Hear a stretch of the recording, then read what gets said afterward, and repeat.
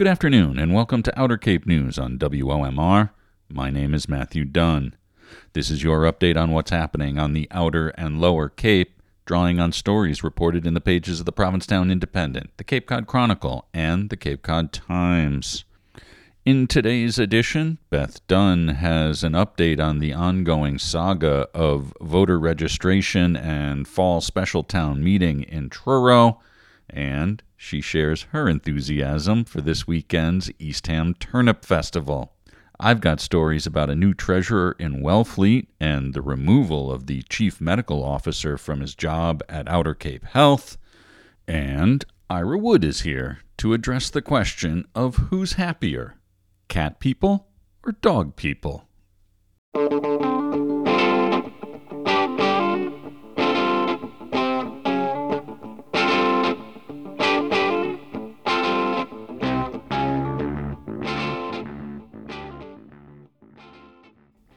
There might be a light at the end of the tunnel in Truro as the town continues to address challenges to newly registered voters prior to a special town meeting that has been delayed 3 times.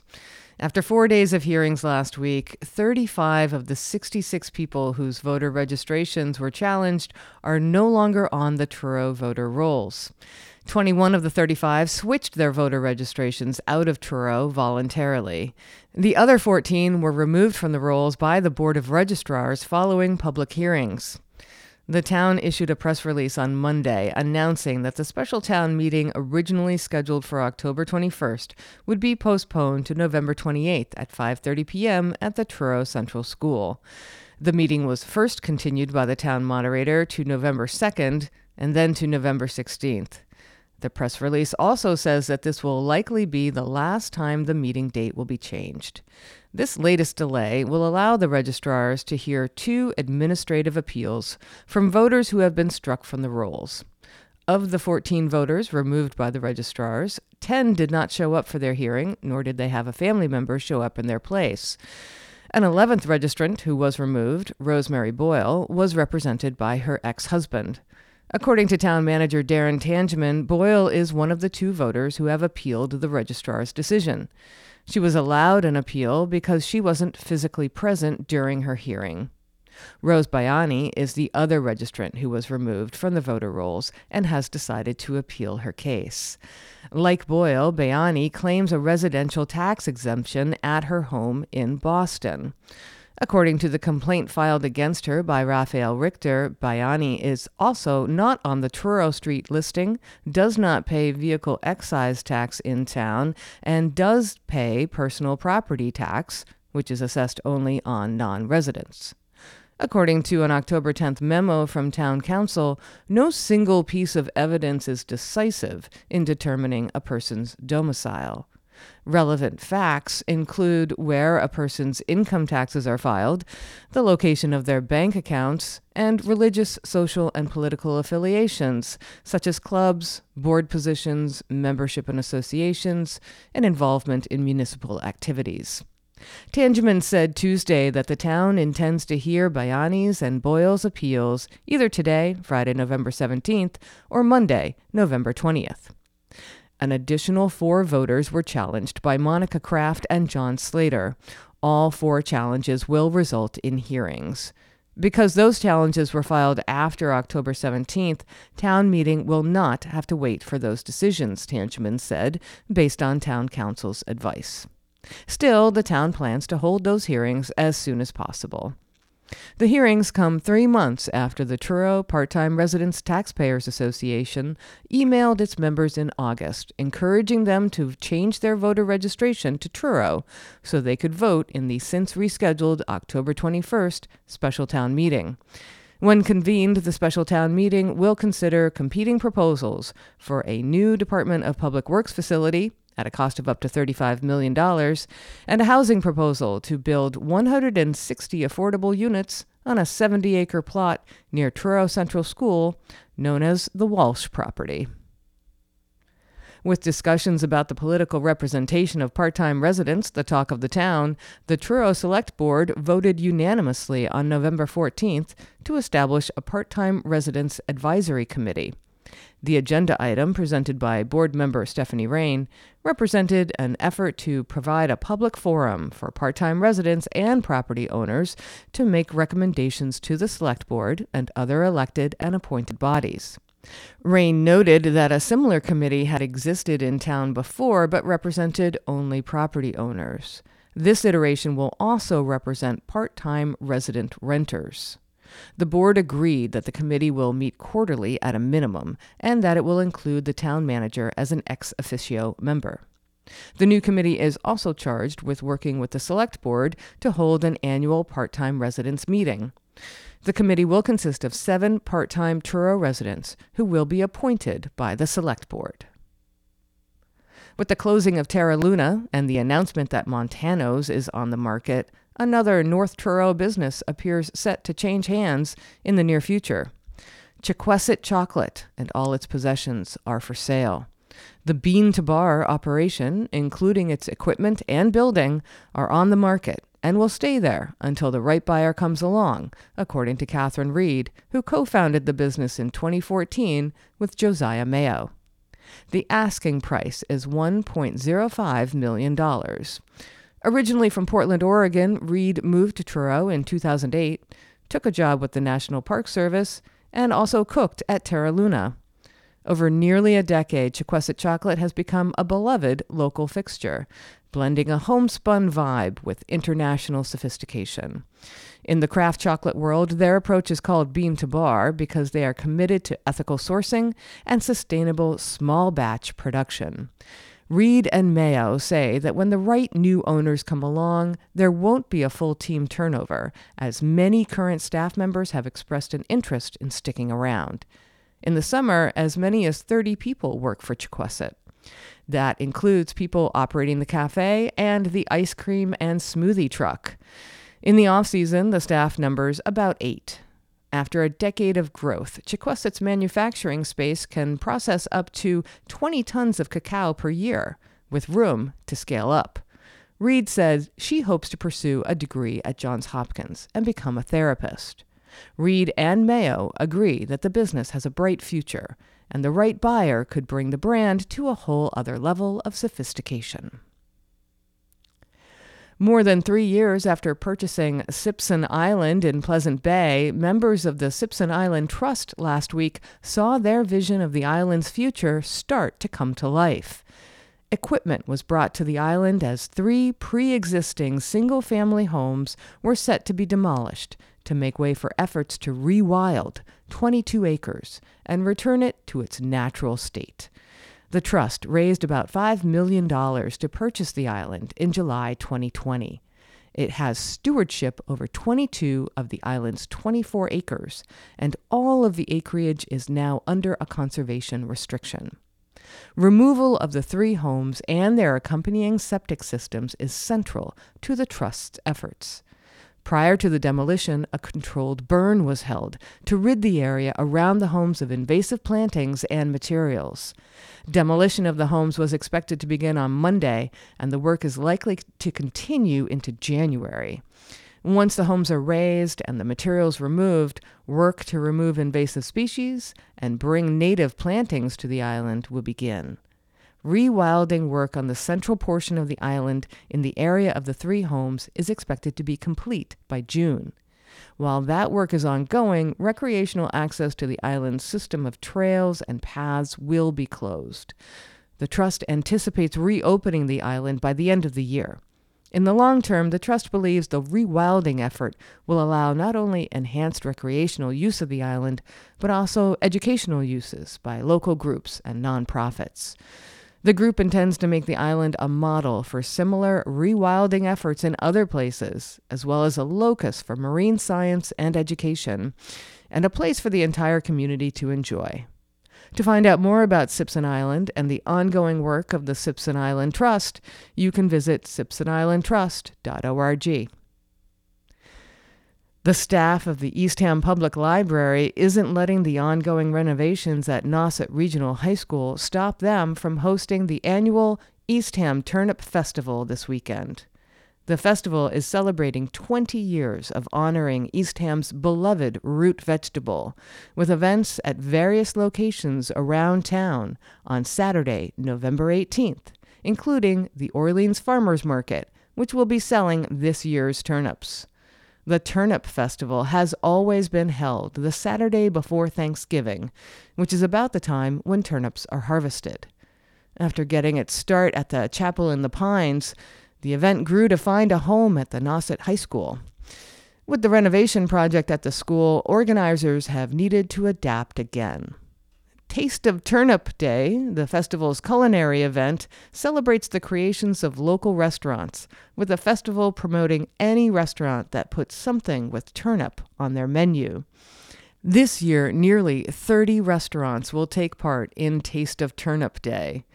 Turnip-themed events on Saturday will take place at Chapel in the Pines, the Eastham Public Library, the Swift Daily House, and the Schoolhouse Museum.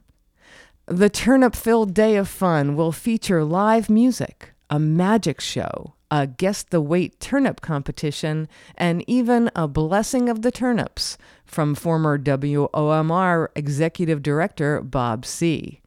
The Eastham Turnip Festival is from 10 a.m. to 3 p.m. November 18th and is free to attend. You can get more information and plan your celebration of all things turnip by visiting easthamturnipfestival.com.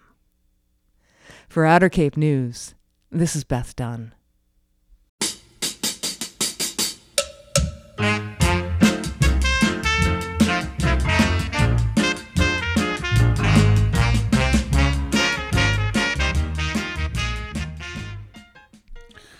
Monday's special town meeting in Brewster voted to indefinitely postpone 2 articles that would have required short-term rental operators to register with the town and comply with a set of regulations on parking, occupancy, and trash removal.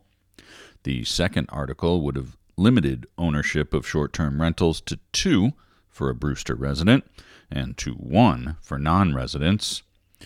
All of the warrant's remaining articles passed in Brewster. Short-term rentals are units and homes that are rented for less than 30 days at a time, often to vacationers. The articles to regulate such rentals in Brewster were filed as citizen petitions by Matilda Delano. In recent years, the number of such units has gone up. Officially, 15% of Brewster's housing stock is used as short-term rentals. After seeing Chatham, Orleans, Eastham, and Provincetown put regulations in place, Delano thought Brewster could benefit from tracking short-term rentals. She said the money generated by the registration fee could pay for the staff and other expenses associated with the program. At the advice of the town council, language in both articles was revised, and Delano introduced the amended language from the floor. The Finance Committee voted 8-0 against both articles. The Select Board and the Finance Committee both argued that the issue needs closer analysis and careful crafting of policy. Town leaders and some voters expressed concern about amendments added to the proposal that were presented on handouts at the meeting. A motion to indefinitely postpone was made, and after more discussion, that motion passed. Indefinite postponement allows a revised article to be brought back before town meeting at a future date. Wellfleet has a new town treasurer after the previous treasurer resigned in June. Town Administrator Rich Waldo has hired Jared Aponte, who comes to the job with almost a decade of municipal finance experience, including jobs as treasurer, collector, assessor, and finance director. The catch is that Aponte will be working from Leominster. Waldo told the Select Board last week that Aponte will commute 1 day a week to work at Town Hall, but will otherwise work remotely. During high-demand moments such as budgeting season, Aponte will be in town up to 3 days a week. The hire comes after the finance department had been operating for months without a permanent treasurer. Waldo hired Alex Williams in June after Cameron Scott resigned, but Williams has been working for the town in addition to a job as full-time treasurer for Georgetown. He expected a short stint as an interim appointment, and he's been on the job for 4 or 5 months now. Select board members understood that a hybrid work model would have to suffice for now. Board member Ryan Curley said that although it would be better for someone to be in town full-time, the hiring conditions make that a difficult proposition. In other news from Wellfleet Town Hall, Waldo has offered Angelo Salamone the building commissioner position. If Salamone takes the job, the town will have filled all the critical department head positions except in accounting, which the town has been contracting to a private firm. The hires come after a slew of resignations emptied Town Hall of many key positions this summer. Waldo said the town can now focus on hiring newly created positions, such as wastewater superintendent, a position approved at the April town meeting, and town planner, which townspeople said yes to at the September special town meeting. Staff changes are also afoot at Outer Cape Health Services, as Dr. Andrew Jorgensen was removed from his job as Chief Medical Officer last month, and as of last week was no longer employed by the health center. His departure followed reports of the alleged abuses of 4 J-1 visa students this summer from Jorgensen's husband, Paul Schofield, as tenants and workers at the couple's multiple properties. A one-sentence email to the Provincetown Independent from Outer Cape Health Services CEO Patricia Nadel, dated November 14th, said Jorgensen is no longer with Outer Cape Health Services. Nadel did not respond to follow-up questions about the reason for Jorgensen's departure. A source close to the matter said that Outer Cape Health employees received an email on October 19th stating that Jorgensen was relieved of his leadership responsibilities at Outer Cape Health and that he was formally terminated on November 9th. Written communication has not been sent to employees regarding Jorgensen's termination, according to the source. Jorgensen did not respond to a request for comment from the Independent.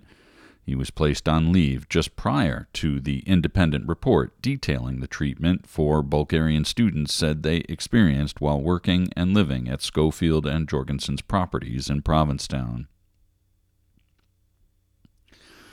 The Cape Symphony is warning patrons about fraudulent tickets being sold on third-party websites.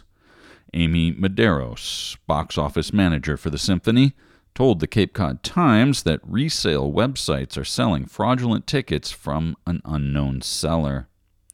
The Symphony does not sell tickets to third-party sites and only sells its tickets at capesymphony.org.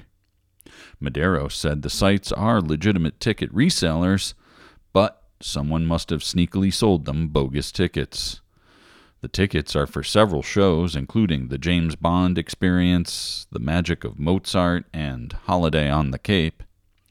Prominent resale site Vivid Seats was on a list that included Concert Fix, Ticket Smarter, Event Ticket Center, Tons of Tickets, and Star Tickets.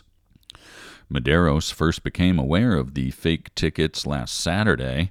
She reported the incident to the Barnstable Police and the FBI on Monday and issued a warning via email to the patron database and on social media on Tuesday. Holders of fraudulent tickets will not be granted access to Symphony events. If you believe you have fraudulent tickets, the Symphony recommends you report the transaction to your bank and report the fraud to the Barnstable Police Department. In an attempt to keep patrons from being scammed, the Symphony reminds customers that the Symphony does not sell electronic or print-at-home tickets. All Symphony tickets are printed at the box office and mailed to customers, held at will call or handed out in person. Tickets for shows for the 23-24 season are cost-dependent on the section. There are no general admission tickets. Each ticket has an assigned section, row, and seat number. Following your purchase, the Symphony will send you a confirmation email from their box office email address, signed by Medeiros. There's a big feature this week in the Cape Cod Times about Provincetown artist Salvatore Del Deo, as the show of his work at the Provincetown Art Association and Museum, Salvatore Del Deo, 75 Years in Provincetown, remains open through November 26th. At 95 years old, Sal has become one of Provincetown's greats. Through his art, he's captured the changing social landscape of what was once a Portuguese fishing town. As a student at the Vesper George School of Art in Boston, famed Cape Cod painter Henry Henchy taught a painting demonstration for his class. Following the demonstration, Sal asked Henchy if he had a school. Henchy said he did, in a place called Provincetown.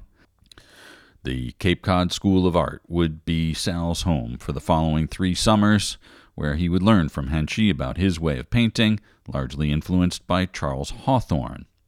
From there, Del Deo would leave town for New York and the Art Students League, only to return and set down roots. In the years that followed, the town has seen him run 2 successful restaurants, launch the Fine Arts Work Center with fellow artists, assist his wife Josephine in her work creating the Cape Cod National Seashore, and build and almost lose his dune shack, among other things. But above all, Sal was and still is the painter of Provincetown. In light of his milestone, the Provincetown Art Association and Museum debuted Salvatore Del Deo, 75 Years in Provincetown, curated by Executive Director Christine McCarthy, for her 2023 Director's Choice show.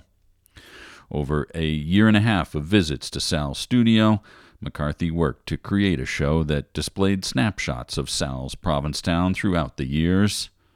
Sal said McCarthy did a wonderful job, but he'd like to see a show of the conceptual works he's producing now before he goes. Sal plans to keep painting, saying that if he can stay healthy, his best is yet to come. You can see Salvatore Del Deo, 75 Years in Provincetown, through November 26th at Provincetown Art Association and Museum at 460 Commercial Street. And find more information and see some of the images at paam.org. For Outer Cape News, my name is Matthew Dunn.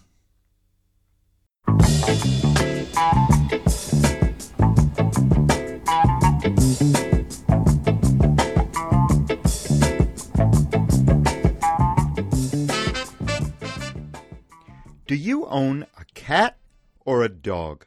I ask because there's a new study out that compares the happiness level of cat lovers versus dog lovers, and the results may very well surprise you. I should admit, first of all, that I'm a sucker for happiness studies, mainly because they disprove so many of the lies we're fed by our consumer economy, which is based on convincing us there's something wrong with us so that we buy stuff to make it right. Everyone who's reached a certain age knows that McMansions, luxury cars, and facelifts don't make us substantially happier as we get older. But the longest happiness study ever conducted tells us what does.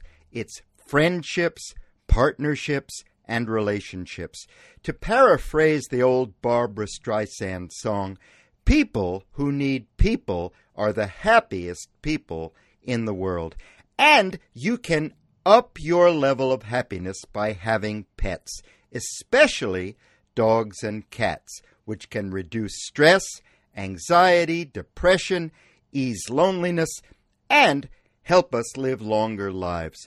But is having one better than the other? According to the study, it's dogs, which totally is not what I thought.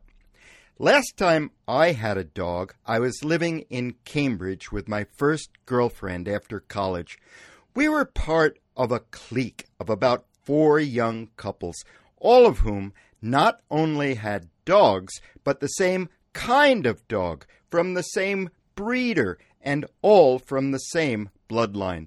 We had dinners with the dogs and vacationed with the dogs, and twice every day took the dogs for a run in a neglected neighborhood park we called Dog Crap Park, where we stood around complaining about our lives while watching the dogs playing and jumping and humping one another, which none of us couples were doing very much of. It was a miserable time of my young life, which is why I was surprised by a study in Frontiers in Psychology magazine announcing that dog owners have higher self-esteem than cat owners. Why? It turns out that dog ownership is more strongly associated with increased physical activity. Since dogs are bundles of energy, they need regular exercise. This means dog owners are more likely to stay active, which is a well-known booster for mental health and general well-being. Dogs obviously require their owners to get out of the house, where they see old friends and meet new people, where their shared love for dogs becomes an instant conversation starter, leading to the formation of social bonds and a sense of belonging. Cat owners scored higher in a test for reasoning and general intelligence. Plus, they also proved better at abstract thought, self-reliance, and open-mindedness, while dog owners were more agreeable and less neurotic. Dog owners were also found to be more extroverted, which is another indicator of well-being. One study in Germany reported that dog dads showed higher levels of confidence because they perceived their relationship to their dogs to be part of a pack and themselves as the leader, not to mention the relationships they formed with other dog owners when they're out for a walk. On the other hand, female cat owners showed low self-esteem and were often stereotyped as recluses or cat ladies who were disconnected from society. So, what's the verdict? Even the researchers admit that it's not that straightforward. While it is true that dog owners are forced into happiness-promoting situations by the very nature of owning animals that need to go outside to poop, cat owners revel in the attention of these independent creatures who purr to demonstrate affection, curl up in their laps, bring them presents, nudge their faces, signal their emotions with their tails, and show trust by exposing their bellies. Living as I do with 3 cats, I do take comfort in various studies that say cat people tend to be better educated, more likely to stand up for what they believe in, and less conscious of other people's opinions. But does that make me happy? Obviously not. For that, I'd have to get a dog. I'm Ira Wood, and that's my opinion.